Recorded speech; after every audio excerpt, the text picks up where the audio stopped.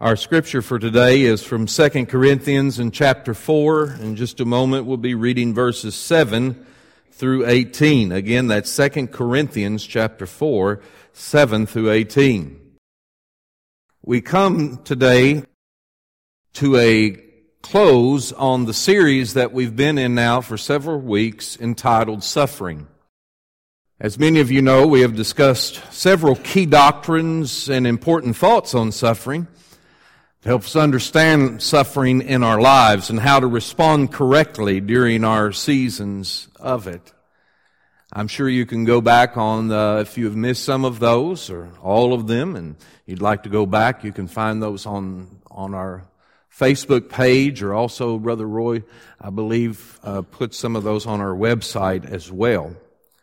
So I would encourage you to do that. But as we close today, in this series, we ask a question to the Christian.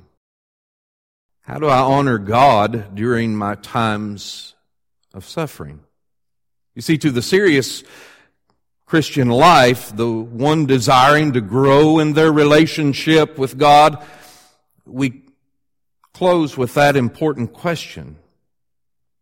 How can I honor God during times of suffering? Do we think of such a thing when we're suffering? It's a question that needs to be given thought in the Christian life, because the genuine Christian, even though we will have our fainting fits, so to speak, or as the Southerners say, our spells, and we all have them, our spiritual spells and seasons of suffering, even in those, the genuine Christian desires to honor God in all seasons of life. Amen?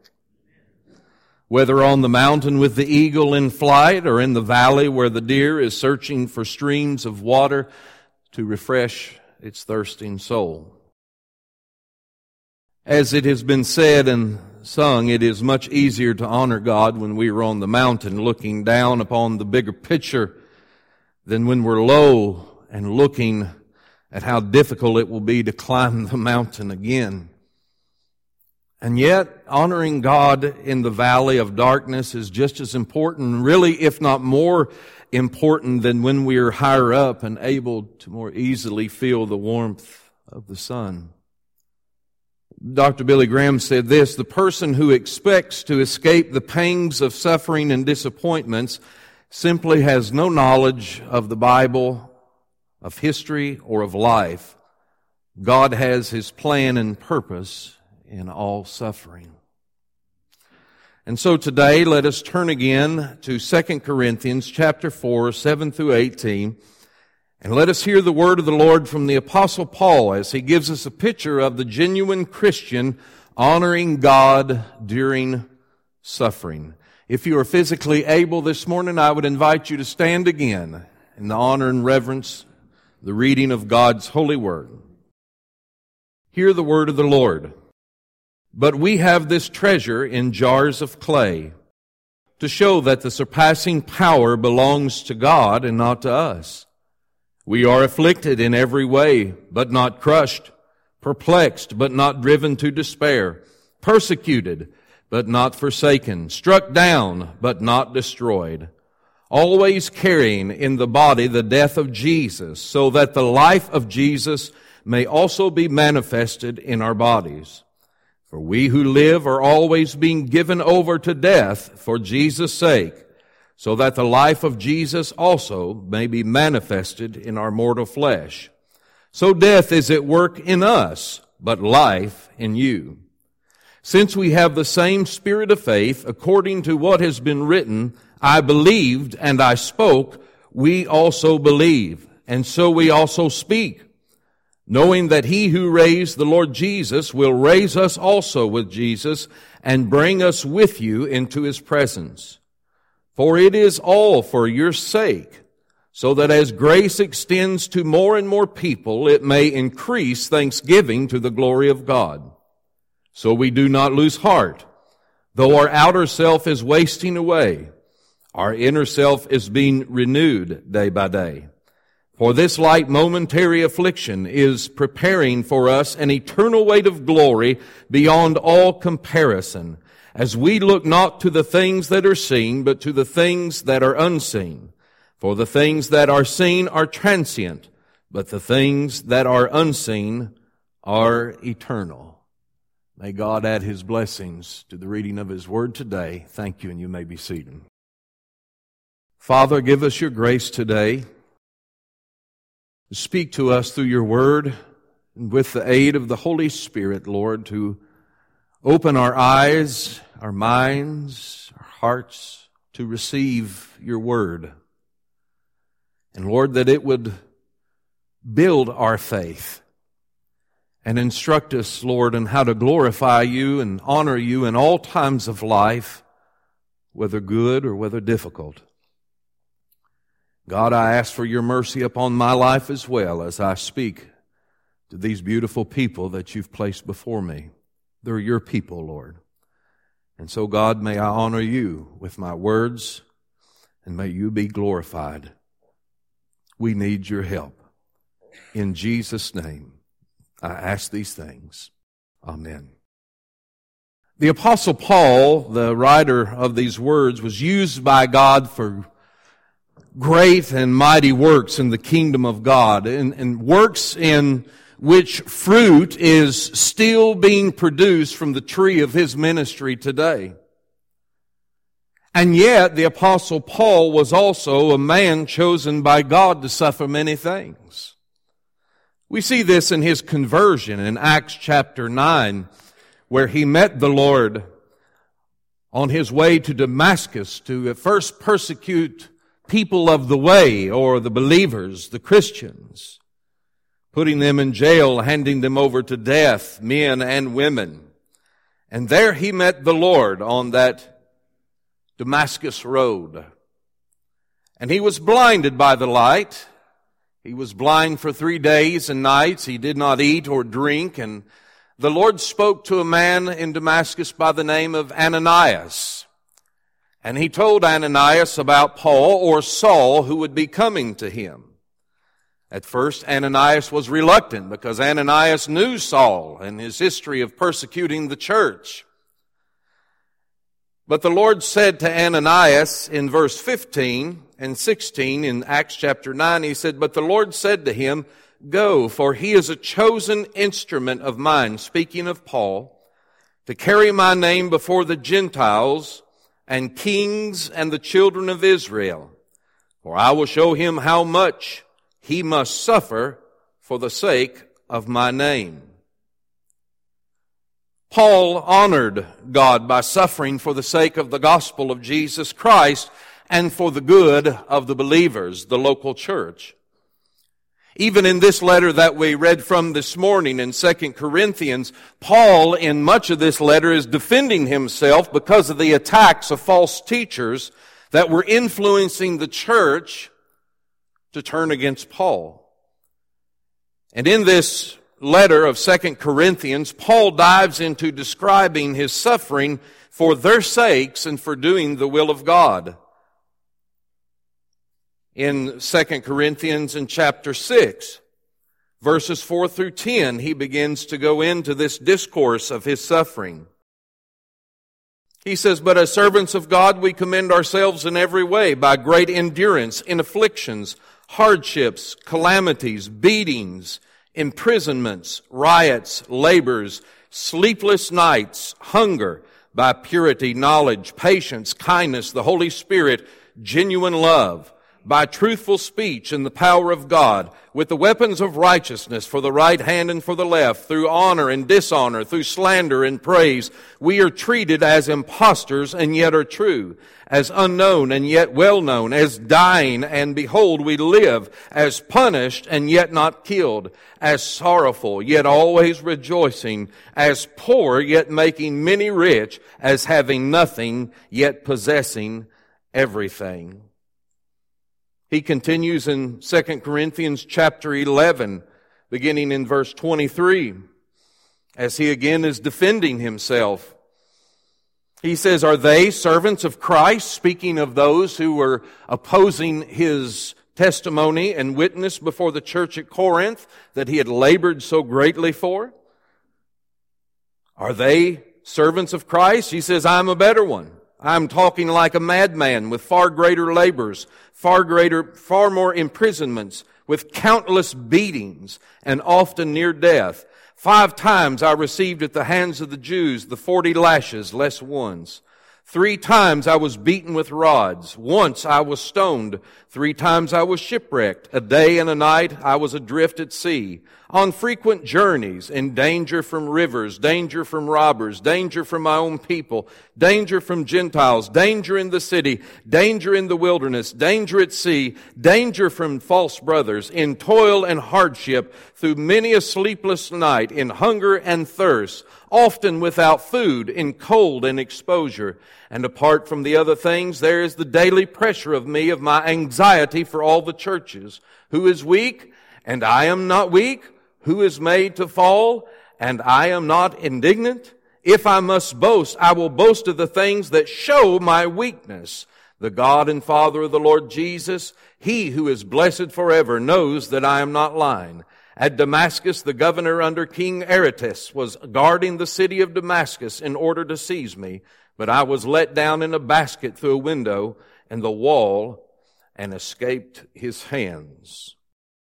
And this is not to mention in 2 Corinthians that we read of the thorn in Paul's flesh, a messenger of Satan allowed by God to keep him humble and depending upon God in all things. What I'm saying is to you that the writer of this letter that we've read from this morning is the Apostle Paul, and suffering was a way of life for Paul. And Paul had suffered so greatly for the gospel and for the good of the church. His suffering was really more like a badge of honor for him as he sought to honor Christ, the Christ that rescued him from damnation and had called him into this ministry. And that is why Paul said, we do not lose heart, even in the midst of great difficulties. And so going back to 2 Corinthians in chapter 4 and verse 7, let's look more closely at the apostle's words for a few moments to see how we also can honor God during our suffering. In verse 7 he says, but we have this treasure in jars of clay. Treasures in jars of clay. What is this treasure? I think he answers that in the verse before, in verse 6. He says, for God who said, let light shine out of darkness, has shone in our hearts to give the light of the knowledge of the glory of God in the face of Jesus Christ.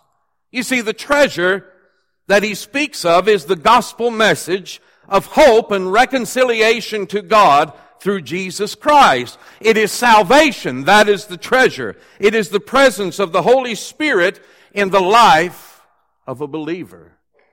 That is the treasure that he speaks of.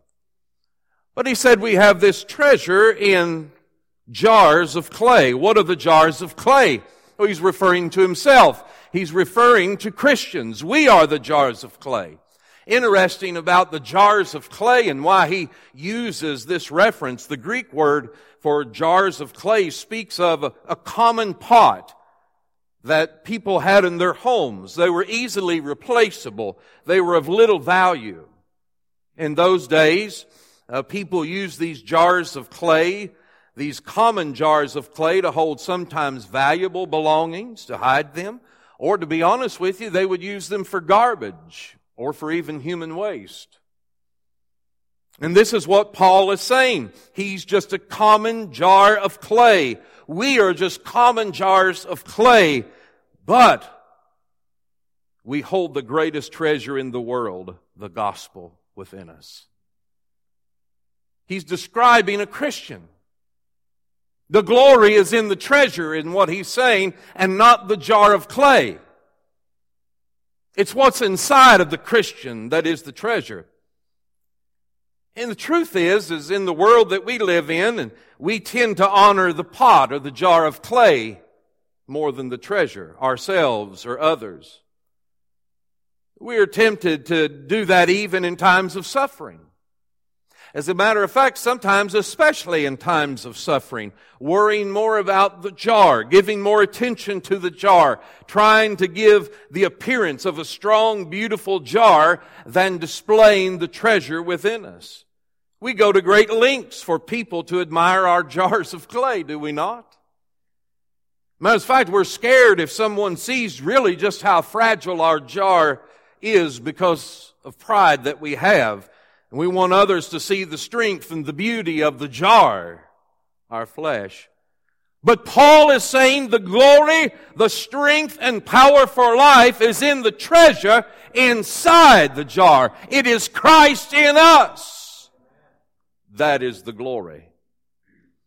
If we're going to honor God in our suffering, we will glory in the treasure of the gospel and not our jar. Our life, our reputation, our appearance, our status, our beauty, our wisdom, or in our strength. We glory more in the treasure, Jesus Christ. As Paul wrote, the surpassing power belongs to God and not to us. Also, we believe or we have faith that we can endure because of the treasure that lies within us as Christians. Again, in verses 8 and 9, Paul, after he explains the treasure in the jar, he says, we're afflicted in every way, but not crushed, perplexed, but not driven to despair, persecuted, but not forsaken, struck down, but not destroyed. We're to have faith that with the power of God, the treasure within us, that really, beloved, we are invincible until God calls us home to heaven. And we believe that by faith. Again, because of the power of the treasure, not the power of the jar. No matter how hard and difficult the season of suffering, or how weak the jar of clay seems, we trust in the power of the treasure that lies within us, the Spirit of Christ, the hope of the gospel, and not the jar of clay. We trust not in ourselves, but in the treasure, Jesus Christ. And in that faith, in the life that is glorifying and praising the treasure, Jesus Christ, people see Christ, the treasure, and not ourselves, and it honors God. In verse 10, he says, always carrying in the body, the jar of clay, the death of Jesus, so that the life of Jesus may be manifested or revealed or shown in our bodies. For we who live are always being given over to death for Jesus' sake, so that the life of Jesus may be manifested in our mortal flesh in the jar of clay. And so we honor God by honoring the treasure and not the jar of clay. We honor Jesus Christ and not ourselves, even in midst of suffering. We believe, we have faith with the help of the Spirit that we can endure suffering because of the power of the treasure that lies within us. That we are truly invincible until God calls us home to glory. Paul goes on, though, and he says, we believe and we speak. Verses 13 through 15. Since we have the same spirit of faith according to what has been written, I believed and so I spoke. And here he is quoting the Psalm of David.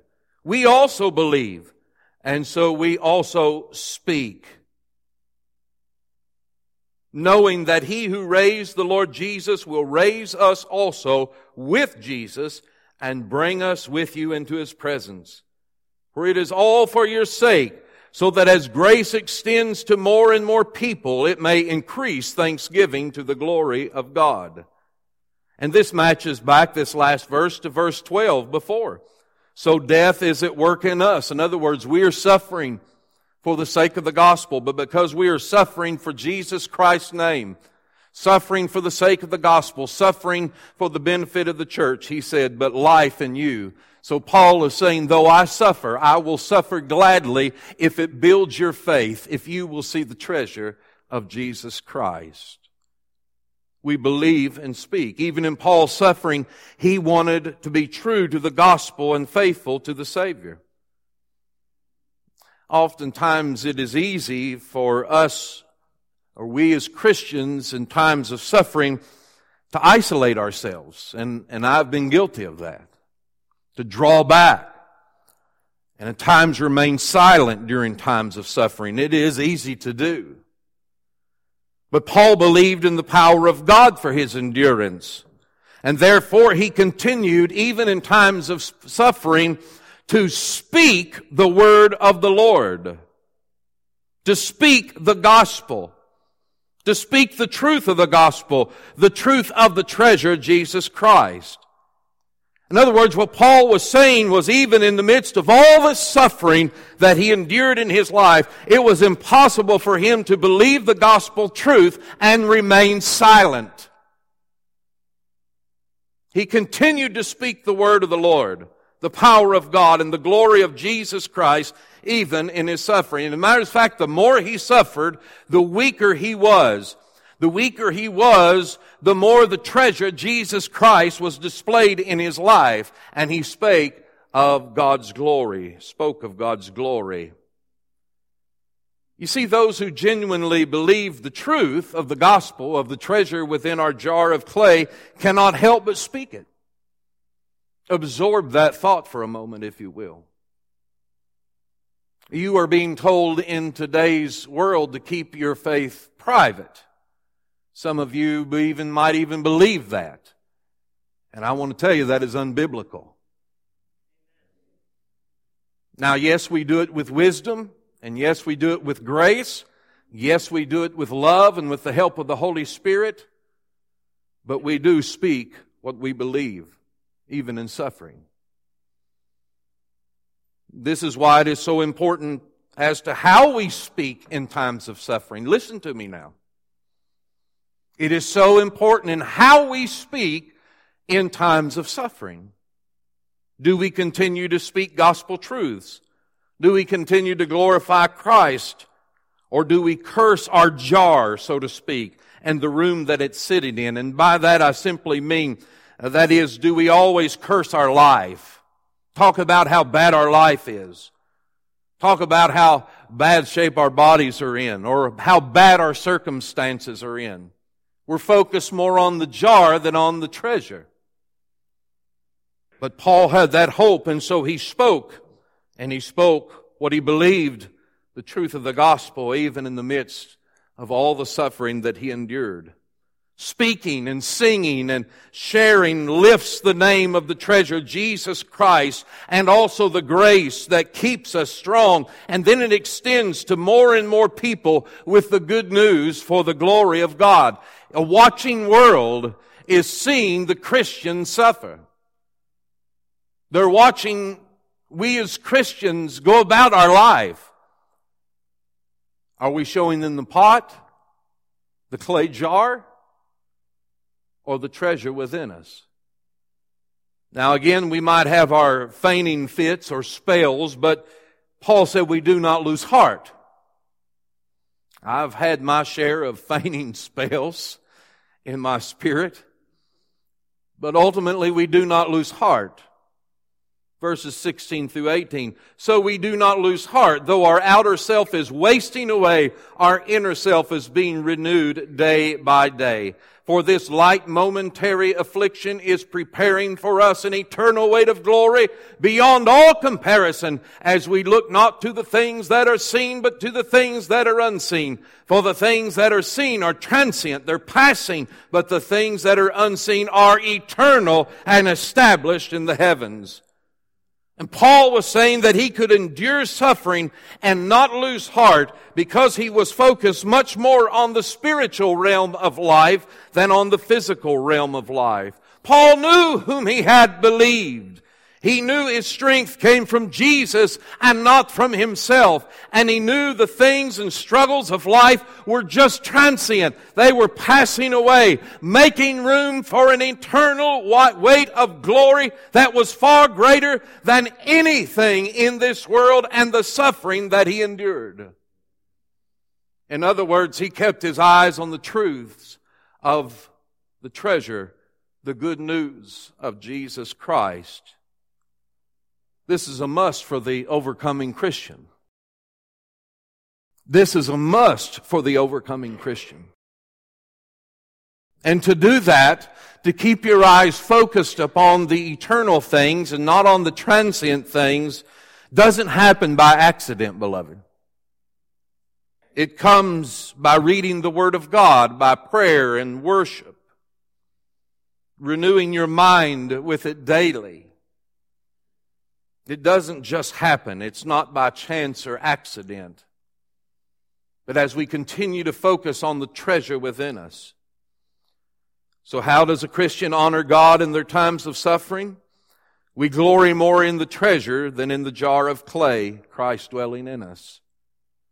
We believe the jar of clay will last because of the power of the treasure within us. We speak of the truth and glory of the treasure even in times of suffering. We do not lose heart. We believe that these momentary seasons of suffering do not compare with the value of the treasure, the eternal weight of glory of seeing Jesus face to face one day. All these honor God during our seasons of suffering, and they also draw others to the Lord. That's why Paul said, if I will boast, I'll boast in my weakness, but glory in Jesus Christ. Again, this question, it might not be for everybody. How do I honor God during times of suffering? I've been like you. There have been times I've not thought that. I just wanted to get through the suffering as quickly as possible. Amen? I mean, we don't like suffering. We are never told to enjoy it. Paul didn't enjoy being adrift at the sea, being hungry, but he did it for the Christ that saved him and called him. And so, I ask this question to us today as I had to ask it to myself this week. Are we focused more on keeping a pretty jar or beholding the beauty of the treasure that it holds? We cannot be so consumed with the jar that we lose sight of the treasure that God, through His grace, deposited into our lives. Jesus Christ. Christian, have you taken your eyes off of the treasure? We all are tempted to. If so, would you begin today to glorify Jesus Christ with your life? Rededicate and renew your commitment to the treasure within you? And that can mean several things today. Making a public recommitment, rededication to Christ. For some of you, it might be following through with that first step of obedience and following through with baptism. Not being ashamed. If you believe, you'll speak. You obey. Getting involved by becoming a member of the local church, worshiping and serving with other like-minded Christians. Maybe for some of you, it's surrendering to the call of God in a certain ministry, in true worship and service. Whatever that means for you today, I pray that you will be resolved in your spirit to commit yourself to Christ, but you won't find the answer in jar collecting, but in preserving, praising, and holding tightly to the treasure given unto you. And then I ask the question again that we must ask from time to time in our lives: do our lives point to our jar or to the contents within the treasure, Jesus Christ?